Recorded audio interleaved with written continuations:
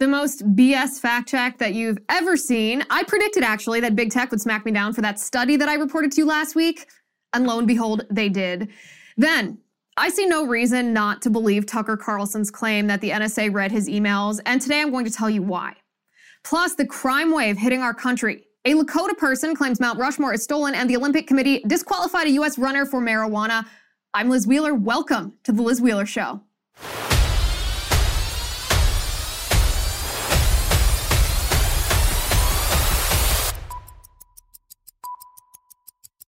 Okay, before we get started today, a quick story. I went to Ohio. My family and I went to Ohio to visit my parents for the 4th of July weekend. It was marvelous, wonderful. 4th of July is my favorite holiday, as I mentioned last week. But by far the most hilarious part, we go to the community parade, right?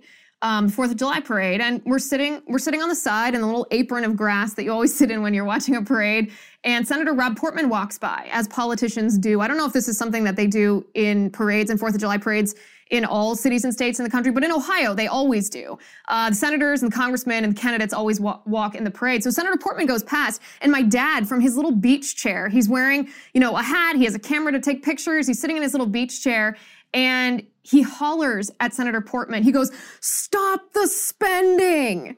and continues to do this. Now, Portman actually isn't marching. He's driving, I don't know if it was a Model T, some kind of antique car. And it appeared when my dad started hollering at him that he started speeding up. I don't know if that's just my imagination, how I experienced it. So funny. I could not stop laughing. And the gentleman whose yard, I guess, we were sitting on, because we were sitting in the apron on that grassy patch by the road, he tells my dad, "You can sit in my lawn anytime." So I guess Ohioans feel the same way about Portman's rhino ways. We also saw J.D. Vance in the parade. It was pretty funny. He was handing out Senate literature, and he walks over to me and hands me his literature, and he goes, "Hi, I'm J.D. Vance. I'm running for Senate." And I say to him, "Yeah, I know. You've been on my show." And I don't think he recognized me. I was wearing a hat, just got my hair cut, holding my baby, wearing sunglasses. Pretty funny. We also, last note on this, we also went to Mass on the 4th of July, as you do every Sunday and on holidays. And it was a beautiful Mass for one thing, but at the very end, it was the most moving experience. And maybe it's because I'm a mom now. Maybe it's a rite of passage that Mass makes moms cry. I don't know. But every single person in that entire church stayed in their pew at the end of Mass. After the priest had walked out, after the closing rites, they stayed in their pew. They did not move a muscle until the very last word of the very last verse of the final song, the closing song, which was America the Beautiful. I kid you not, it gave me the chills. It brought tears to my eyes. And so often people ask me if there's hope for America. And let me tell you, sitting in that church with 500 people, so many little children, the future of our country, seeing the strength of the people and the love that they have for our country, there is hope for America. It was absolutely moving. I hope your 4th of July, your Independence Day celebrations were fabulous as well. So as we talk about how to fight for the security and the freedom of our country, let's also talk about your security online. Let's talk about ExpressVPN. There are a lot of things that I search for online, you search for online, that aren't anybody else's business. We're private people by nature. You don't want anybody else to know what you're searching for. And it doesn't matter if you use private mode or you go incognito. I recently learned that that's not good enough. It doesn't stop your internet service provider from being able to view every single website that you've ever visited. Not only can internet service providers view every single website that you've ever visited, they can sell that information to advertising companies. Yeah, the creepy just compounded. Absolutely compounded. That's why even when I'm at home, I never go online without using ExpressVPN, because I want to protect my information. And ExpressVPN is an app that reroutes your internet connection through their secure servers so that your internet service provider cannot see the websites you visit. They keep all your information secure. They encrypt all of your data. All you have to do is tap one button and you're good. So protect your online activity today. Visit my exclusive link, expressvpn.com/Liz, and you can get an extra 3 months free on a 1-year package. That's expressvpn.com/Liz. expressvpn.com/Liz to learn more. Use ExpressVPN just like I do.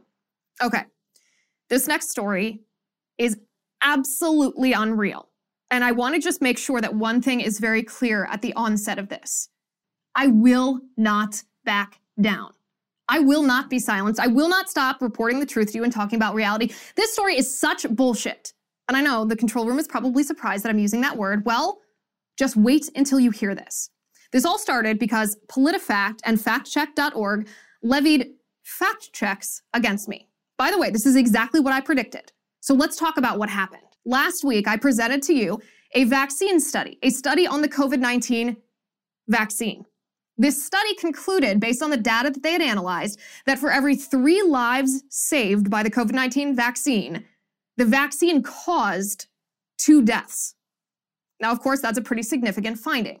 This study concluded this based on statistical analysis, data analysis. Now, when I presented this study to you, I did not give an opinion on this study. I did not say, well, given this study, clearly our government should not be recommending this vaccine for anybody except the absolute oldest, sickest, and most vulnerable people. No, I did not give an opinion. I specifically did not opine on this. I just read you the title of the study, the methodology of the study, and the conclusion of the study. I said it's a big deal, and I wanted you to hear the information for yourself. And I said, this is a test for big tech. If they fact check me, if they restrict the reach of this information, my posts, then you'll know that it's not merely an exercise in stopping misinformation or fake news for big tech. No, that if they fact check me, if they stifle me, you'll know that they don't want you to hear the truth because they won't even let me read, not opine, read a journal article, a peer-reviewed journal article to you. That's where this started. So the journal itself was under tremendous pressure, I imagine, because the findings of this study were so significant. They retracted this study. And this is where I call absolute BS. By the way, the bones of the fact checks that were leveraged against me by PolitiFact and by factcheck.org, this is what happened. Okay. The journal itself retracted, which is absolute BS, and this is why. I'm sure it's just, by the way, political pressure, either from politicians or government organizations or from the biased scientific community who are more loyal to radical leftist ideology than they are to science. Here's why this journal retraction is BS. This is from the PolitiFact article, and I quote, "The researchers said that they calculated from a large Israeli field study the number of people who needed to be vaccinated to prevent 1 death. And that they used the Adverse Drug Reactions database of the European Medicines Agency and the Dutch National Registrar to get the number of vaccination cases reporting severe side effects and the number of cases with fatal side effects." So PolitiFact goes on and says, "The researchers concluded for 3 deaths prevented by vaccination, we have to accept 2 inflicted by vaccination. The European Medicines Agency, however, warns that its data on adverse reactions can't be used on its own to conclude whether a vaccine caused death." This is from the European Medicines Agency. "The information on this website relates to suspected side effects, i.e. medical events that have been observed following the administration of the COVID-19 vaccines, but which are not necessarily related to or caused by the vaccine. These events may have been caused by another illness or be associated with another medicine taken by the patient at the same time." PolitiFact goes on to say 4 days later, the journal appended a note to the study expressing concerns about the study and calling its main conclusion incorrect. The note said, "The journal is issuing this expression of concern to alert readers to significant concerns regarding the paper cited above. Serious concerns have been raised about misinterpretation of the data and the conclusions." They finalize by saying, this is PolitiFact, by the way, finalizes by saying, "With the journal backing away from the study due to its data misrepresentation and Wheeler not acknowledging that in her report, we rate Wheeler's claim mostly false," end quote. Okay, first of all, what I reported, which was reporting on the study itself, cannot be false. I was reporting that the study existed. Now, if you think the study is flawed, fine, you're wrong, but you're entitled to your opinion. But me reporting on the study itself cannot be fact-checked because I merely reported on the study without opinion, which was the point of reporting on the study without opinion. They don't want my opinion on there, fine. They also, it's now clear, don't want science studies. That's number 1. So then we move on to factcheck.org. Factcheck.org writes, "The COVID-19 vaccines have been shown in trials and real-world application to be safe and effective." By the way, they're allowed to opine, okay? They're allowed to opine, but I'm not. "The COVID-19 vaccines have been shown in trial and real-world application to be safe and effective, but a paper shared widely online claimed that vaccines caused 2 deaths for every 3 lives saved. Experts say the analysis misinterpreted data and was flawed, and it has now been retracted by the journal that published it." FactCheck goes on to say, "Unverified reports of adverse events that occur following receipt of a vaccine have been a key source of misinformation for months. As we've repeatedly documented, anyone can submit a report to the US system, and the reports alone are not proof of a link to a vaccine. By the way, let me just interrupt myself. That's not true. Even in the US VAERS system, doctors are involved in the reporting. It's not just any person anywhere that can log on and report this. So that's incorrect. But they go on to say, in the latest iteration of that type of data being misrepresented, a peer-reviewed paper published in a scientific journal used it to dubiously claim that the COVID-19 vaccines were causing deaths at such a scale that they nearly rival the number of lives saved through the vaccines. Well, yes. The paper, keeps going, fact check keeps going. The paper said that the authors used the data of the Dutch National Register to gauge the number of severe and fatal side effects per 100,000 vaccinations. But the Dutch reporting system maintained by the Netherlands Pharmacovigilance Center, called LARAB, includes a prominent disclaimer explicitly stating that a reported side effect may not be from the vaccine, similar to the adverse event reporting system here in the US, which we've explained. Okay, so as you can see, the argument from both factcheck.org and PolitiFact is that the Dutch data, which is similar in some ways to the US VAERS system, this adverse drug reaction system, their argument is that the Dutch data is inaccurate because the reports aren't verified. Okay, so we're going to address that in a second. But first of all, the journal did retract this study. The journal is called Vaccines. It's a medical journal that's based in Switzerland, and they did retract the study. They didn't just add a note to it. The retraction happened on July 2nd, based on the Dutch adverse drug reaction data. Remember that, because it's key to why this is bullshit. So the authors of this study, God bless them. You are going to just die when you hear this. The authors issued a rebuttal. There's three scientists, Harold Wallach, Rainer Clement, and Wouter Akama, okay? They issued a rebuttal to the retraction, and they issued it to a specific person. They say this is a response to the incorrect use of data argument by Professor Dr. Eugene van Puijenbroek. This is what they say, the authors of the study. Quote, "We are grateful to Professor van Puijenbroek for raising his concerns. This starts a long overdue debate on how to gauge the safety of COVID-19 vaccines. We would like to remind Professor van Puijenbroek and all readers, these vaccines have had an emergency approval without the necessary safety data. Although we would agree with Professor van Puijenbroek that the self-reporting system of side effects for vaccines and other drugs is far from foolproof, it is the only data we have. So why should it not be put to use?" Good question. They go on to say, it's interesting to note that Professor Puijenbroek, in his concern, describes the LARAB adverse drug reaction data as, quote, spontaneous reporting. But in a statement in Regulatory Science 2021, he says, and I quote, "The Netherlands Pharmacovigilance Center, LARAB, collected 34,000 reports of adverse drug reactions in 2019, of which 14,000 reports are submitted directly to LARAB by healthcare professionals and patients, and more than 20,000 were forwarded by the marketing authorization holders.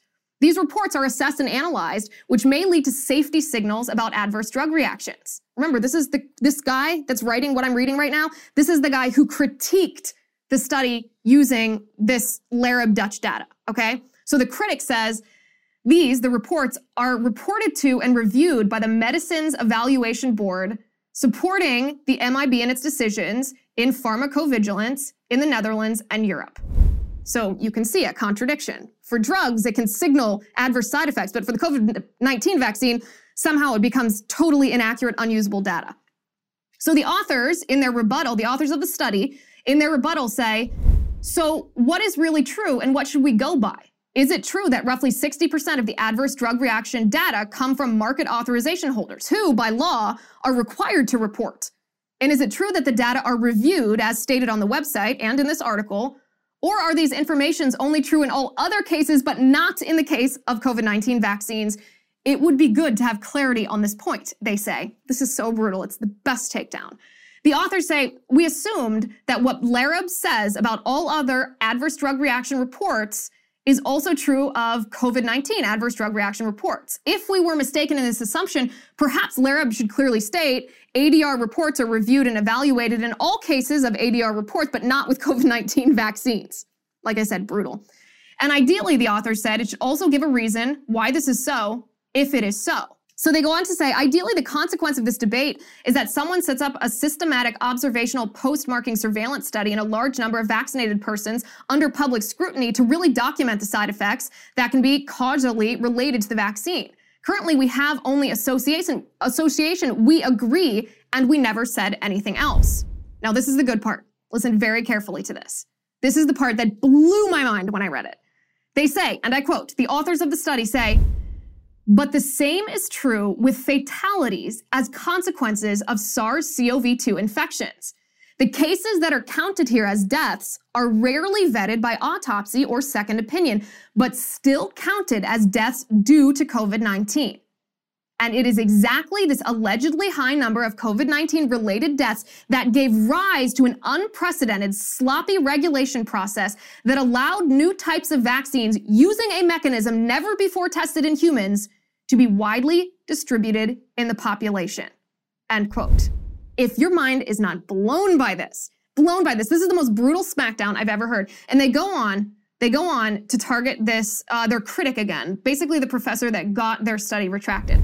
They say Professor Pugenbrock basically argues that the largest vaccination experiment in the history of medicine cannot be assessed for safety and unforeseeable toxicities because we should not use the ADR data for such inferences. In contrast, we argue that it is mandatory that those data, which are at hand, are used to gauge the safety, and this is what we have done. We're happy to admit that these data are far from perfect, but we repeat, they are the only ones that are available. They say we quoted LARAB itself, which states on its website, at the time we checked the data, all reports received are checked for completeness and possible ambiguities. If necessary, additional information is requested from the reporting party and or the treating doctor. The report is entered into the database with all the necessary information. Side effects are coded according to the applicable international standards. Subsequently, an individual assessment of the report is made. These reports are forwarded to the European database and the database of the World Health Organization Collaborating Center for International Drug Monitoring. The registration holders are informed about the reports concerning their product. That's what the Dutch system says. So these aren't haphazard submissions. These are analyzed and sent and used by the World Health Organization, by European medicines places. These data are used, but somehow the authors of this study aren't allowed to use them.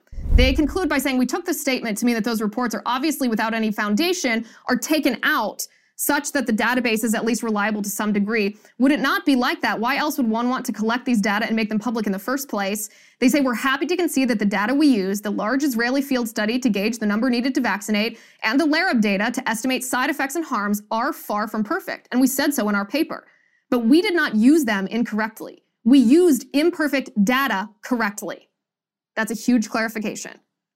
We are not responsible for the validity and correctness of the data, they say, but for the correctness of the analysis.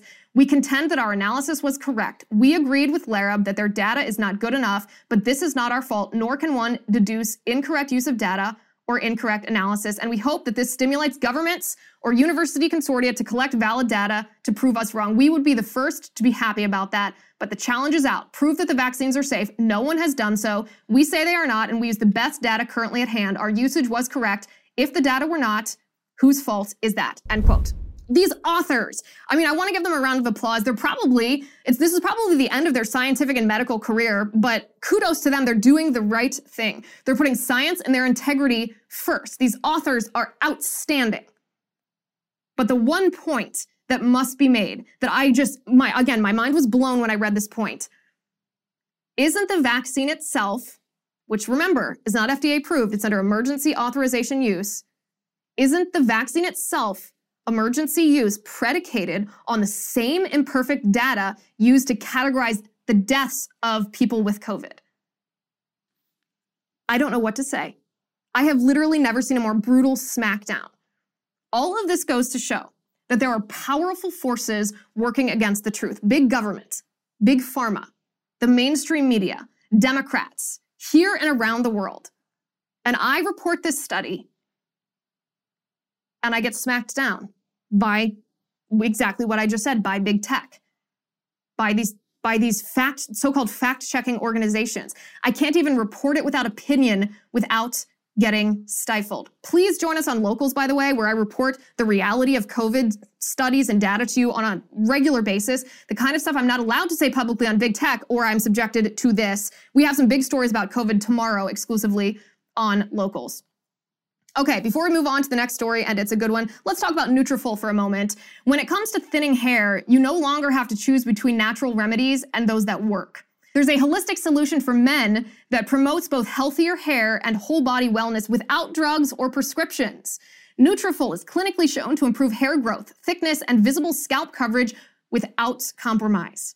21 potent natural ingredients support sex drive, better sleep, and less stress. In a clinical study, men showed progressive improvement in hair growth and thickness after 3 and 6 months. Nutrafol is also trusted and recommended by more than 1,500 top doctors. Now remember, healthier hair growth does take time. You'll begin to experience thicker, stronger, faster growing hair in 3 to 6 months. You can grow thicker, healthier hair, and you can support our show. It's a win-win by going to Nutrafol.com and entering the promo code Liz to save $15 off your first month's subscription. This is their best offer anywhere, and it's only available to U.S. customers for a limited time. Plus, free shipping on every order. Get $15 off at Nutrafol.com, spelled Nutrafol.com, promo code Liz. Get thicker, healthier hair today. Nutrafol.com, promo code Liz. Okay, let's talk about Tucker Carlson. Tucker Carlson, as you may have heard, made an allegation on his show that the NSA was snooping on his emails and text messages in an effort to potentially leak information that would take his show off the air. And I read a lot about this because this is a pretty significant claim. It's a very serious allegation to make, and I wanted to see if it had bones. And here's my analysis. I see no reason not to believe Tucker Carlson. I don't. The whistleblower that he's talking about, who gave him this information, told him that the NSA was essentially snooping on his emails, had information, according to Tucker, that could only be known if someone had read his emails and texts. So that's a pretty detailed allegation. And if you give a pretty detailed allegation, then it becomes easier to disprove if it's false. So he gave a detailed allegation. And the other question, why would Tucker Carlson lie here? Right? It would be very easy to disprove. But none of those are the reason why I think that this allegation is pretty believable. Let me go through the reasons why I think this is believable. So a friend of mine, Fred Fleitz, he's the former chief of staff to National Security Advisor John Bolton. He was the former chief of staff to the National Security Council. He was a career CIA himself, and he was a whistleblower while at the CIA. He also worked for the House Intelligence Committee. He says he did not believe Carlson when Carlson first made this allegation, but he does now. He writes at the Federalist, and I want to read this to you. He says, and I quote, "I laughed when Fox News host Tucker Carlson said a national security agency whistleblower told him that agency was monitoring his emails to leak them in an attempt to take a show off the air. From my 19 years as a CIA analyst and 5 years with House Intelligence Committee staff, I found this impossible to believe for 3 reasons. First," Fleitz writes, "I believed NSA's huge and lumbering bureaucracy would never agree to such a flagrant violation of that agency's foreign intelligence charter to spy on a leading conservative American journalist. Even if most NSA officials and analysts dislike Carlson, I assumed they would view violating NSA rules and the law to monitor him as too risky, since a leak was certain given how extremely controversial such an action would be and the large number of NSA personnel who would know about it." Flight says, second, the NSA spying on Carlson would have to be approved at the highest level of the Biden administration, probably by National Security Advisor Jake Sullivan. I believe Sullivan and the other senior Biden officials were too risk-adverse to order NSA surveillance of Carlson. Third, I have little regard for high-profile NSA whistleblowers, too many of whom have been disgruntled former employees pursuing personal agendas. Flight says, I therefore dismissed Carlson's claim that the NSA was reading his emails. Then I saw this extraordinary denial from the NSA. This is the NSA's denial. On June 28th, 2021, Tucker Carlson alleged that the NSA had been monitoring our electronic communications and is planning to leak them in an attempt to take the show off the air. This allegation, the NSA says, is untrue. Tucker Carlson has never been an intelligence target of the agency, and the NSA has never had any plans to try to take his program off the air. NSA has a foreign intelligence mission. We target foreign powers to generate insights on foreign activities that could harm the United States. With limited exceptions, i.e. an emergency, NSA may not target a U.S. citizen without a court order that explicitly authorizes the targeting, end quote. So I'll give my analysis in a second because that's obviously a horrible denial, which essentially makes me believe Tucker Carlson's allegation. But this is what Flight says. He says, let's be very clear about what the NSA said in its statement. It denied targeting Carlson, but it did not deny reading his emails. The NSA also did not deny that it may have accessed Carlson's communications through quote, incidental collection. These were huge omissions, Flight says, since incidental collection is a well-known and controversial way the NSA collects vast amounts of Americans' communications without warrants. This happens when an innocent American communicates with a legitimate NSA target, such as someone believed to be under control of or to be collaborating with a hostile foreign power. When this happens, the name of the innocent American is supposed to be redacted or masked. There are very strict rules on how incidentally collected communications of U.S. citizens can be used. I'm going to just pause flights for just a second. You may recall a very high-level American whose name was unmasked by the Obama administration when it was collected incidentally in communications. Yes, I'm talking about General Michael Flynn here. So it's not like the NSA hasn't set precedent for this kind of thing. Flights concludes, given the controversy that arose from Obama officials requesting the names of Trump campaign officials be unmasked in 2016, tougher rules were enacted to protect the identities of the communications of Americans that the NSA incidentally collected. In addition, in 2017, the NSA claims it ended its controversial upstream collection surveillance practice of collecting email traffic of American citizens merely because it contained an email address or phone number of a foreign agent. The NSA's non-denial of Carlson's allegations, therefore, raises some serious questions. Why did the NSA not flatly state it never accessed Carlson's communications? Were Carlson's communications unmasked at the request of White House officials? End quote. The rest of that article can be read at thefederalist.com. It was written, as I said, by Fred Fleitz. He was the former chief of staff for the National Security Council, career CIA officer or career CIA analyst. He also worked at the House Intel Committee for years. Intel is his world. And he's right about this. This denial is terrible. The NSA denial is pathetic. It's actually beyond pathetic. It's insulting to our intelligence. They did not deny the allegation. They never said, no, we nor any one of us in this community has ever read or accessed Tucker Carlson's texts or emails. If that were the case, if they had never done that, why wouldn't they say that? They're not stupid. If they hadn't read his emails, why wouldn't they say that? But they didn't deny it. They just denied the motive that Tucker Carlson had ascribed to them. That's not good enough. If federal intelligence services of the United States government are snooping on the communications of political commentators, regardless of whether they have a motive to take that person off the air, to silence that person, the American people deserve to know. Big Brother government is not just a violation of our privacy, even though it also is that. It's dangerous because that's how governments control their people. If governments use the power of government to silence dissenters, to silence distractors or detractors, to silence anybody who doesn't fall in line with their ideology, that's the sign of a tyrannical authoritarian government. And by the way, do we give the NSA the benefit of the doubt here? I don't. I don't give any of the intelligence community the benefit of the doubt because of what's happened in the past couple of years. Think about the Ukraine whistleblower during Trump. This was the Ukraine whistleblower that the Democrats used as justification to impeach President Trump. This was a nothing burger. This was obviously someone who worked at the National Security Council who disliked President Trump. In his opinion, Trump's policy towards the Ukraine was not what the whistleblower thought that the policy should be. It was a policy dispute. This was proven. We had the readout of the phone call that the whistleblower alleged was so evil and violated laws and put our national security at risk. We read the readout. You can disagree with the policy all you want. That's absolutely your prerogative. You can cast your vote accordingly. But was the law broken? No. But the intelligence community tried to weaponize, well, intelligence, if you will, to take down a politician they didn't like. So they have a history of this. And then go back to Russia collusion. The same thing happened. The FBI, the Department of Justice, probably the CIA, not only did they snoop on Trump campaign officials, they unmasked the names of Trump campaign officials. They then tried to entrap them. They tried to accuse the Trump campaign and then the Trump administration and Trump himself of treason, of colluding with Russia, a hostile foreign nation, in order to get him out of office. They tried to weaponize the intelligence community to do so. So do I give the NSA the benefit of the doubt? Absolutely not. And the language of their denial just cements that 100%.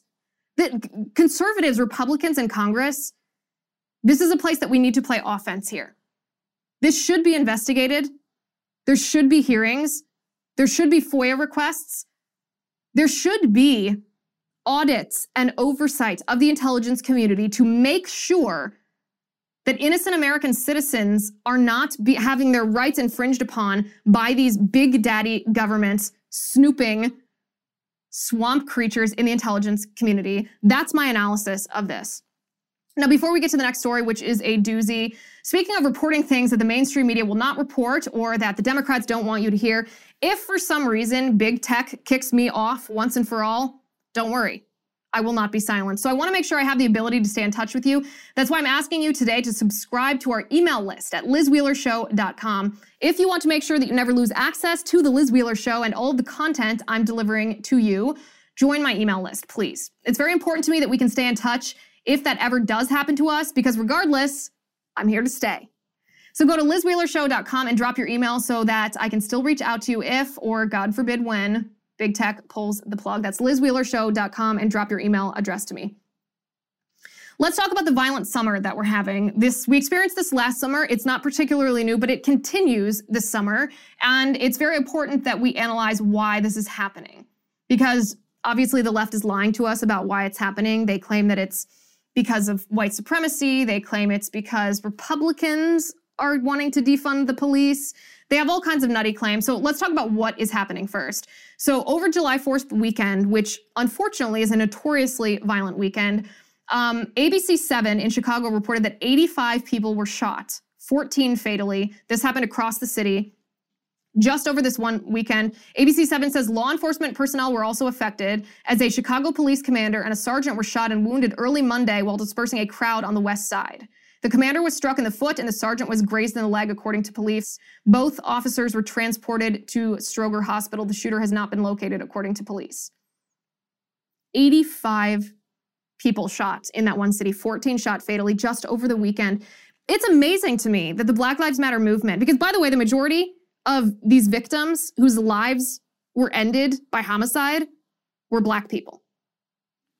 By the Black Lives Matter movement, they don't care about these Black lives because most of the time these Black lives were taken by other Black lives.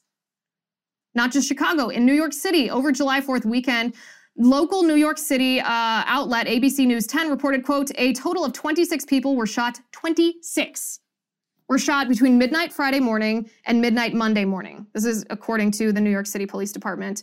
Same thing happened in Atlanta. Fox 5 Atlanta reported that, quote, police are investigating a murder in the middle of a fight between as many as 50 kids. That happened on Saturday night, apparently. In my hometown of Cincinnati, 2 teenagers were killed in a shooting on July 4th. One was 16, one was 19.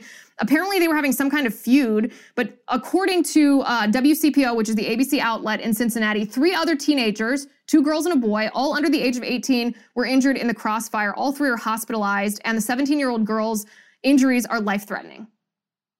Can you believe that this is happening in our country?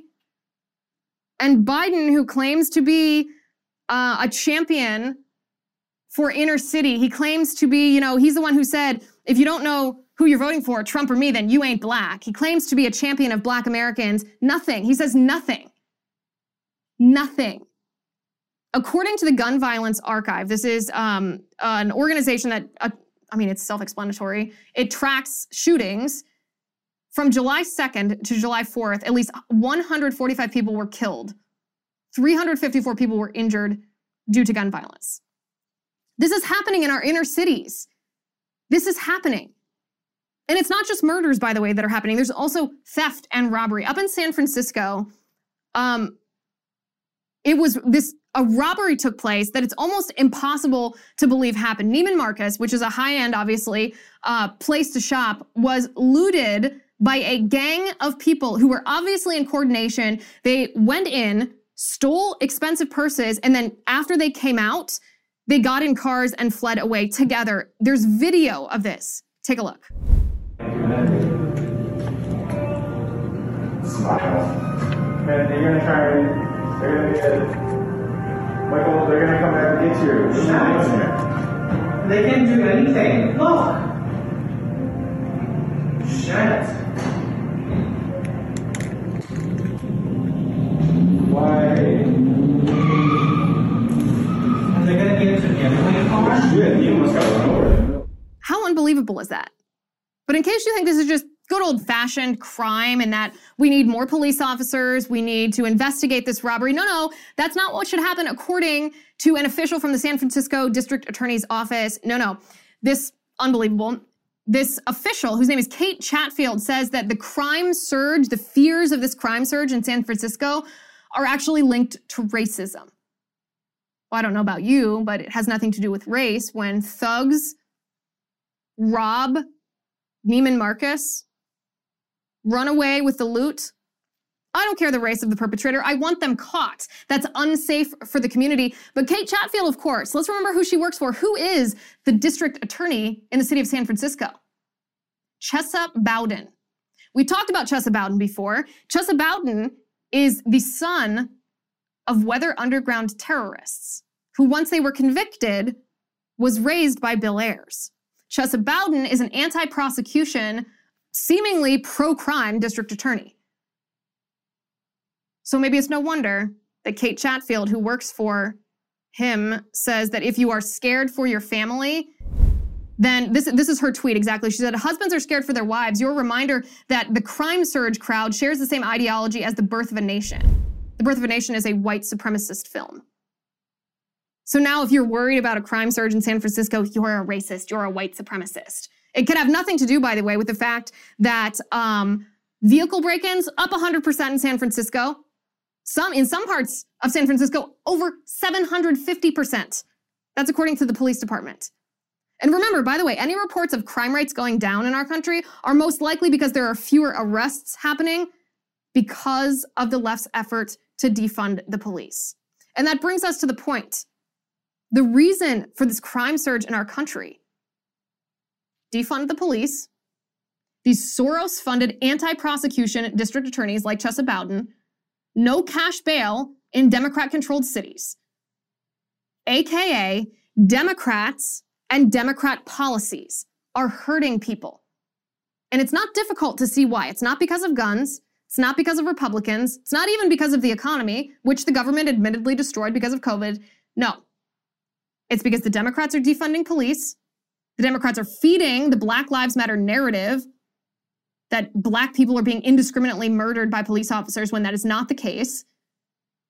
Then we have prosecutors who are funded, whose election has been funded by Soros because they are not anti-crime, they are anti-prosecution. And then we have no cash bail, which is allowing just terrible criminals back onto the street. So you see this crime surge. It's no wonder people like Kate Chatfield want to blame a boogeyman, want to say, oh, you're white supremacist if you're worried about your family being targeted by these criminals. They don't want to take responsibility because the Democrats know it's their fault. The Democrats are hurting people with their own policies, and we can see it happening before our very eyes.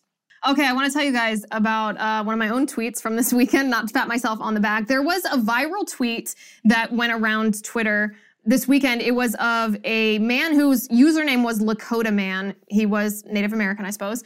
And he was flipping the bird at Mount Rushmore. He and his two children actually were flipping, I'm glad it's a family affair, were flipping the bird at Mount Rushmore, claiming that it was stolen land, right? So this went viral because this is a favorite narrative of the left, to pretend that America is illegitimate because America was stolen from the Native Americans. Here's the thing. So Lakota, this is a funny aspect that Lakota Man forgot to mention too. The Lakota themselves stole the Black Hills. The Black Hills, of course, are where Mount Rushmore is located. The Lakota stole the Black Hills from the Cheyenne, whom the Lakota conquered in guess what year?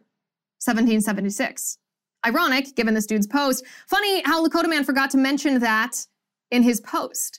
See, the history of the world is a history of war and conquest. It doesn't mean that a nation is illegitimate because they participated in a war.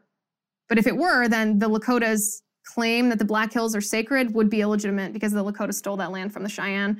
Speaking of that, there's a petition that is also going around calling for the land to be returned, United States land to be returned. This petition, believe it or not, has garnered more than 44,000 signatures.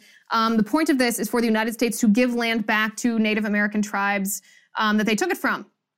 So here's my question, though. If we are supposed to return the land, to whom are we returning it? This petition claims that returning our land is the first step toward reparations. Well, as I said, the history of our world is a history of war and conquest, and we cannot forget that the United States, this is so funny that the left is so egocentric, that the United States history is not the only history. The history of the land extended far before the United States was the United States, before our government had been established. In fact, Indian tribes, Native American tribes in the United States historically stole land from each other. They warred against each other. They enslaved each other. It was violent and it was brutal. So if we're returning the land, who do we return it to? Do we return it to the Native American tribes who were here directly before us? Or do we return it to the tribe that they had stolen it from? Or the tribe before that they had stolen it from? That's right. The history of our world is a history of war and conquest, and Democrats are ridiculous. They just don't like the United States, apparently. Here's a nuanced take that I have that I want to share with you guys. So it's about the Olympics. Super excited for the Olympics to come up. An American sprinter, her name is Sha'Carri Richardson. She's been disqualified from the Olympics. She's not allowed to compete anymore because she tested positive for marijuana. According to Yahoo Sports, she was a favorite in the 100-meter dash at the Olympics that are upcoming. She tested positive for marijuana last month and won't be able to run her signature race at the Tokyo Games. They say, quote, the U.S. anti-doping agency announced Friday morning that Richardson had accepted a 1-month suspension after testing positive for THC, the primary psychoactive compound of cannabis. The positive test occurred after Richardson won the 100 at U.S. Olympic trials on June 19th. She has been retroactively disqualified from trials, and her place in the event in Tokyo has been handed to the 4th-place finisher. Here's my take. I agree that it's unfair. She shouldn't be allowed to compete if she used marijuana. She claims that her biological mother had just died, and I feel for her in that case. I'm sure that she was grieving and it was traumatic. Even if she suffered anxiety, she mentioned she had mental health issues. Fine. I feel empathy towards her for that. However, in an Olympic competition, even if you're using marijuana for anxiety, calmness is a huge indicator of performance. Every athlete knows that nerves can make or break a performance. So using marijuana, even if it's for calmness, even if it's for anxiety, it is a performance-enhancing drug. It should be banned. So in that sense, I'm sorry she made that decision, and I'm sorry that she won't be able to represent the U.S. team, but it is unfair if her performance was enhanced by this drug. However, anything that is illegally performance-enhancing should be banned. Therefore, so should being a man in women's Olympic competitions. Ian Hayworth reminds us that the Olympic Committee allows biological men who identify as women, who have testosterone levels lower than 10 nanomoles per meter to compete with women as women, he says. Hayworth says the average testosterone levels for women, he means actual women, 0.5 to 2.4 nanomoles per liter. That's nearly 5 times. So biological male can have nearly 5 times the average amount of testosterone than biological women and still compete. So if marijuana is performance enhancing and someone's disqualified for using it, then why are we not disqualifying biological men from women's competition? It's as if the Olympic Committee says, okay, ladies, here are the rules. It's unfair if you smoke a joint, but if you have a penis, well, you're A-okay. It is unfair. And it's not transphobic or anything to say so. Well, my producer in my ear, you can't hear him, but he is telling me that's all the time we have for today. We do have a lot of stories coming up tomorrow, a lot to talk about, a lot to discuss. In the meantime, think for yourself, use critical thought, reject critical theory, question authority, follow the facts, and don't let government or corporate wokeism or anybody bully you into being a sheep. Please subscribe to the show on Apple Podcasts, download the episodes, give us 5-star ratings, give us a glowing review, please. Thank you for watching as usual. I'm Liz Wheeler. This is The Liz Wheeler Show.